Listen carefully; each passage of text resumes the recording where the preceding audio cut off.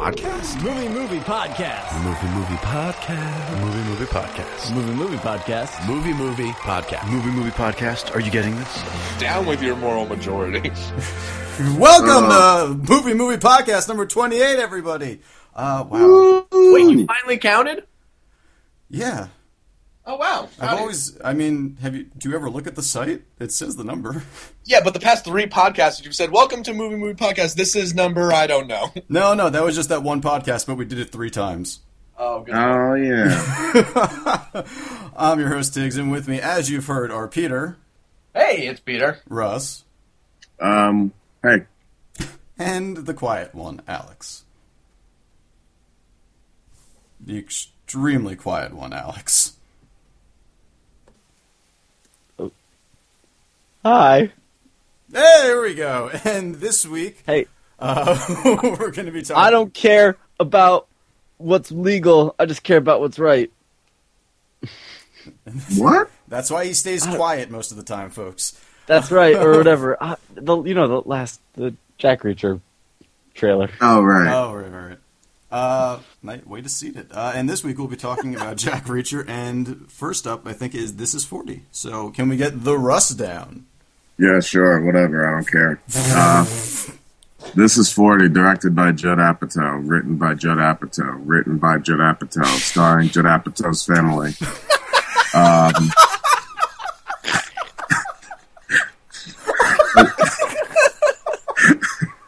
All right. A look at the lives of Pete and Debbie a few years after the events of Knocked Up.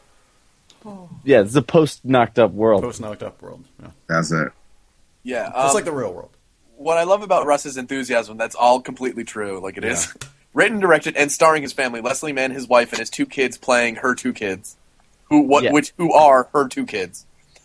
And I can't believe, before we get to that, just because it's on topic, I can't believe he had the balls in the end credits to go, written and directed by Judd Apatow. Pause. Based on characters created by Judd Apatow. Yep. Gotta be kidding me. I mean, Is that not like some like Screen Actor or like Screenwriters Guild thing? Yeah. Dumb. I mean, it might be, but that could be a Screenwriters Guild type of thing. I mean, I have no idea. What do I look like? I know about movies. So, this movie's 134 minutes. 134 minutes. But you know what? It only felt like 130. And 50. Are you kidding me? This movie was so... Oh. Somebody's waving. Every single movie that came out in December was over 2 hours. Every single really one. Because I enjoyed most of them. Yeah. Yeah. Every single one. Not this This one. is 40, Jack Reacher, Zero Dark 30, even though it's limited, Les Mis, and Django. All over 2 hours. I don't know about Parental Guidance. And Hobbit. Yeah, Parental Guidance is 5 hours long. But out of all of the movies I've seen this December, no movie felt longer than This Is 40. Yeah, I was watching that screener copy and hit the point in which me, Adam, and Evelyn paused it to see how much time was left.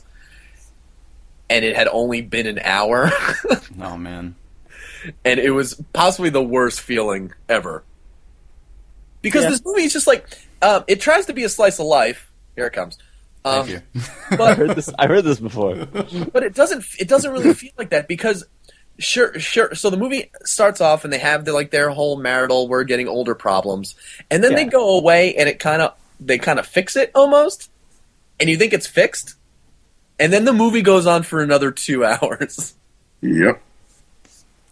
Yeah. I mean, I you know what? I might be the minority. I didn't hate it. Yeah, but okay. You didn't. Neither did I. What is to like? Not that much. Nothing. I mean, No, I mean, let's just start talking about stuff from the movie. all right. So I think that there's so many. It is like Pete's saying. It's trying to be a slice of life thing. It's almost like a whole season of a sitcom. No, it's one And episode it's of a like- fucking sitcom. No, but like I'm saying, they put in all these different subplots. But Right. like this is the part that actually I think if you took out a lot of this stuff, I think there's a much probably is a better movie. Like her daughter watching Lost. Oh, That's that was so like a 3-year-old joke. I guess Lost is a joke, but it is kind of. And just like every now and then she's like, they're on the island, guys. And, like, I know that's something like Judd Apatow tries to do, like, in Knocked Up, they, like, go out to see Spider-Man 3. Like, he likes putting, like, things that are, like, you know, that kind of gone on in, like, pop culture in his movies. But this was just dumb, and I think maybe he wanted to give his, like, daughter a subplot. Yeah. But they didn't do anything. It no, didn't I know. further anything. No, I know. That part was infuriating. And, like, also... just like the wife or Leslie Mann's store, the girls stealing. Because it would come up every 25 minutes and then it would go away for another hour. Yeah, I mean, you can't really get behind two people who the woman's store has lost $12,000 and she doesn't seem to care about it that much. Yeah. And like, why wouldn't you suspect the new person? Like a. And I mean, and the thing is, technically, like we shouldn't really be on Paul Rudd's side. He's kind of a jerk, I guess. No, but, he like, is a jerk, and here's I'm why. never on his side.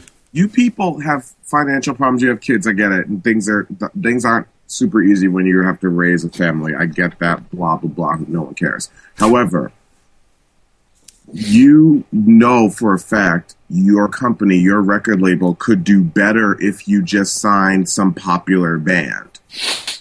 Why wouldn't you just do that? I mean, I guess the movie kind of plays like an annoying like Twitter hashtag. It's like a white people problems type one. Well, But that's exactly what this movie is, because I couldn't identify with it. It's a fucking midlife crisis in a week, right? That's Yeah. Well, But that's the problem. It's like it suffers from like 24, and like I was saying before we started podcasting, The show 24. 24. Yeah. As much as I enjoyed that show, none of what happened in This is 24 hours was remotely possible. Well, at one point, It's the Paul same Rudd's as character. this movie having the balls to say it takes place over a week. boom. Yeah. No, I agree. But that being said, I think that sometimes just like, I think it was okay sometimes, and I think that like, I think I laughed. Really? Because I know for a fact I didn't laugh once. I laughed once. I laughed. Me and Tiggs talked about this before. We laughed exactly once. At the same thing, it seems. I thought the youngest daughter was adorable, Yeah. but that does not a movie make. No. Yeah. Are you sure? Yeah, pretty sure. Well, I Great. think, I mean... Have you 'cause seen it's- Baby Geniuses? No. But that's a lot. That's like a whole bunch of them, like bunch of adorable like children. That's not just one. We just gotta can- give her some superpowers. You can make a movie on multiple adorable children, not just one. All right. Just saying. Or superpowers. Yes, that also works. Yeah, but it's even tough because like how charming a dude Paul Rudd is and like everything else he does. Yeah. It's so tough getting behind him because he even utters the bullshit line at one point of, "I couldn't find a job, so I started this record label." That was terrible. It was terrible. And then Chris O'Dowd calls him out for spending $12,000 on a sign. Yeah. So were you in like? Why are you talking about your like dire straits of finding a job? That you have a record label. And that's what kind of bugged me about it is I'm like, unless you're going to have that character who sort of calls these people out for being ridiculous the whole movie, this movie falls apart on itself. I love Chris O'Dowd. Me too. And I thought like he was going to have more to do initially. So I was just really disappointed to see like, oh, he says something that makes perfect sense that everyone's thinking. And okay, he's now relegated to like a fourth string character in this film. Yeah. It's just stupid. Yeah, I mean, they definitely overreached for a lot of the for a lot of the like having so many cast members and not actually like having them interact until kind of one of the last scenes. And so it's they like, had to look like at that create part. different venues for them. Yeah. And it's odd because like what really threw me off with that party was like that was the strangest list of invites. Like that was the strangest list of invitations for a birthday party. Like, oh, this is my employee. I'm gonna invite her. I'm gonna invite this person. I'm gonna invite my trainer, but I'm not gonna invite my sister, who was clearly in Knocked Up. I'm just not going to invite her. I don't think you wanted Katherine Heigl at that party. I get it. No one wants Katherine Heigl at any party. But it just seemed like weird. Like, for a party to reach as far as to, like, invite, like, people who spent all of 1.5 minutes in your film. But then you don't invite your sister. Well, I don't think they mentioned her at all. And no, they didn't, and that's fine. But they mentioned Seth Rogen's character.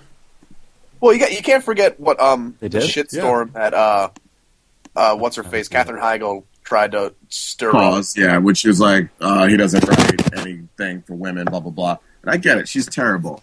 But even a reference, like, she couldn't make it. It just seems weird. We watched a whole movie about, like, 2 other characters, and now this is, like, an event that your family would be invited to. I mean, I imagine that, like, you know, Judd Apatow probably had some little midlife crisis moment and turned into this movie, and, you know, maybe he was like, I used to identify with the, Seth Rogen character, now I'm the Paul Rudd guy, or something like that. And he tried, I don't know, kind of putting himself onto that or something. But, like, I totally agree with that. Yeah. Yeah. Because I see, like, it seems like he does that a lot. But what I would love to see is him not do that. Yeah. Yeah, can we all talk about Celtic Pride for a little bit? I'm into it. I love that movie. I love that movie. But I just think, like, there's so much more to be gained, like, as a filmmaker. I get, like, you draw on personal experiences or whatever, but it seems like recently he's been drawing so hard on his own personal experiences and using his whole fucking family to do it that it's like, I don't want to read your diary, man. Let's make a movie. And I don't know, like, the whole thing, they do go through... What if he does just read his diary? Okay, yeah. If he had, like, a one-man show, it was just him reading his diary up on stage. Yes.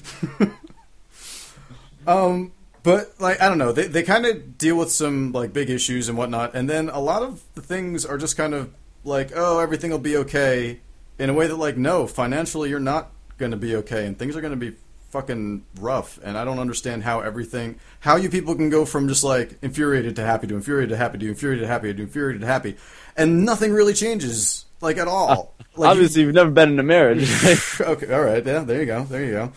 And I get, like, maybe some of that can be explained away in the fact that, like, none of us have ever been, like, in marriage or anything like that, and I feel like some people, you just don't get it. But, I mean, I may not get it, but I definitely don't like it. So... we can tell. Russ is more terrified of the prospects of the movie, I guess. Yeah. It's like bullshit. It's like, you fix your fucking problems. Or take any effort to do that. Otherwise, why did I just spend 2.5 hours watching 2 people end up worse off than they were at the beginning of the movie? Right. And yet it's supposed to be like a nice, happy ending? No, go fuck yourself. Or whatever. So let's rate this. Alright. The quiet one goes first. Alex. Oh, damn it.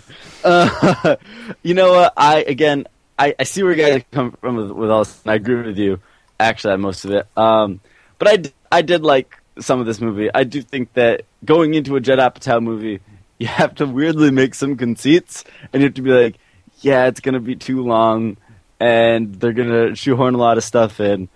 But I did think that there was, if you do like his movies, it's worth a gander just to, watch it play out. And I did think, occasionally, unfortunately, they burn most of the good jokes in the trailer. But I did think, like, things like, them talking about, like, yeah, I want my wife to, it'd be great to my wife died type stuff. Like, I did think some of that was funny. But not, like, I wasn't raffling. But, did you give it a rating? Nope, I'm about to. Oh, okay. So, I'm gonna give this, I'm gonna go with 2.5. Like boobs in a vice. That was a weird part. That was a weird part. A lot of weird parts. Yeah. Yeah. All right, Russ, what do you think? I'm gonna give it two kind of not quite cameos, but they kind of are because no one has any character development. Yeah, it's a slice of life which has been said to death. It's just not a very good one. There's nothing that really happens interesting, and I will say, like, a lot of the dialogue it's well written. It's just there's nothing to kind of surround this movie. It seems like lately Apatow has like gotten so used to just like absorbing actors and writers and people into his world, and it feels like he has to like put them back out in his movies. So you've just got all these extraneous Apatow-verse people that just don't have anything to do. So it's just a waste of time. And it's really long. All right, Pete. I'm just going to give it 1.5 your own wife's tits and children. Nice. Because I think it's very strange for Judd Apatow to make a movie that has his wife topless, but also his 2 children in it. Well, that's a very good point there, Peter. Yes, that is a fact. That was weird. And yes, the mammogram scene kind of made sense because it's not like sexy or anything. But then that scene when she tries to be sexy and takes her tit out. Oh yeah. Also, doesn't she know the rules? 1 boob, not sexy. 2 boobs, always sexy. All right. Thanks. I didn't know that rule. Oh God, that's weird. I'm gonna give it 1.5 pavement T-shirts. Nice. I don't know. This movie was like trying to be liked too hard. I don't know. Like I think that like men were supposed to like try and identify with the Paul Rudd character in like the biggest way, and like when we're supposed to identify with Leslie Mann's character in the biggest way. And I don't know. It just kind of all fell apart for me. I didn't really care about anybody in this movie. So much of the stuff was just like stupid and tired. Like we were talking about the Lost stuff, and there's just it's all filler. The entire movie just seemed like it was filler. And I don't know, like having Paul Rudd try and be some alt indie guy who's just like, you know, talking about like the Pixies or whatever, like that fucking is supposed to mean anything to anybody, especially when you're talking about how Doolittle was some fucking great album, which is bullshit because you should be talking about Bossa Nova and Trompe Le Monde. But anyway, that's where I'm going to leave it off on that. So next up, we have got Jack Reacher. Can we get the Rust down? Yeah, sure. Jack Reacher, directed by Christopher McQuarrie. A homicide investigator digs deeper into a case involving a trained military sniper who shot 5 rando victims. Does it say rando? No. Oh. I took some creative license. I like that you did. That's what the Rust Down's all about. Yep. So I know this is like this got Tiggs because the trailers kind of make it seem like a much larger picture than it is. Yeah, I would say that's true. Yeah, it's like it's way more toned down, and it's actually it's not an action movie. No, can we say that just right? Yeah. Yeah. Oh yeah. No. It does look like one from the trailers. Yes, but which got me. I think it's a very fun character who has some like really great moments that aren't like over the top funny, but just like kind of keep showing you how kind of like a badass this dude is. And I agree, and I think that the movie did have a lot of great moments, but I just think that there were just there's also some goofy ass stuff. There was like a lot of really good stuff, and then just like a lot of boring stuff for a long fucking time. Like, yeah. And I really wish there was a lot more of like this great character development and just like the great character that Tom Cruise was playing as Jack Reacher. And guys, every girl he goes up to in that like beginning montage and like that swoons, it was so weird. It was kind of weird. But I don't know. Yeah, it was. Yeah, I think. And Russ said it best. This is a dad's movie. Yes, yep. I agree. Oh yeah. So yeah, and like, I think I like this movie a little bit more because there you get like maybe one dad movie a year, or dads in general get like one dad movie a year, and I feel like this would have been that for my father. Any movie that has Robert Duvall in it, I'm kind of okay. So for me, this worked a lot more than it might have. Totally. That was weird. It's like an oncoming storm of an explanation. And then it exploded, and then went back to nothing. It was cool. On to Robert Duvall. On Robert Duvall. Right all over. Oh, God. Okay, Russ is probably going to be dropping in and out a little bit, so let's just, you know what? Let's skip to rating it, and we can kind of talk a little bit more in each our individual ratings. Okay, that sounds like a plan.